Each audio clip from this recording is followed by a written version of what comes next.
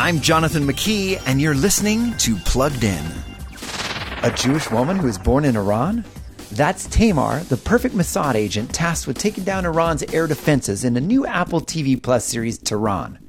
This 8-episode import from Israel unfolds some unexpected complexity, busting stereotypes and piecing them back together.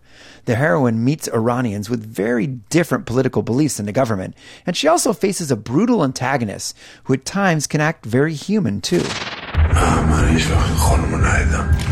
You keep lying to me. You're not going to make it home alive? Tehran offers a fascinating peek into different cultures, but it also forces viewers to navigate some difficult issues, including intense violence and sensual content. Before streaming the latest shows, visit pluggedin.com/radio, and don't forget to follow us on Facebook and Instagram. I'm Jonathan McKee for Focus on the Family's Plugged In.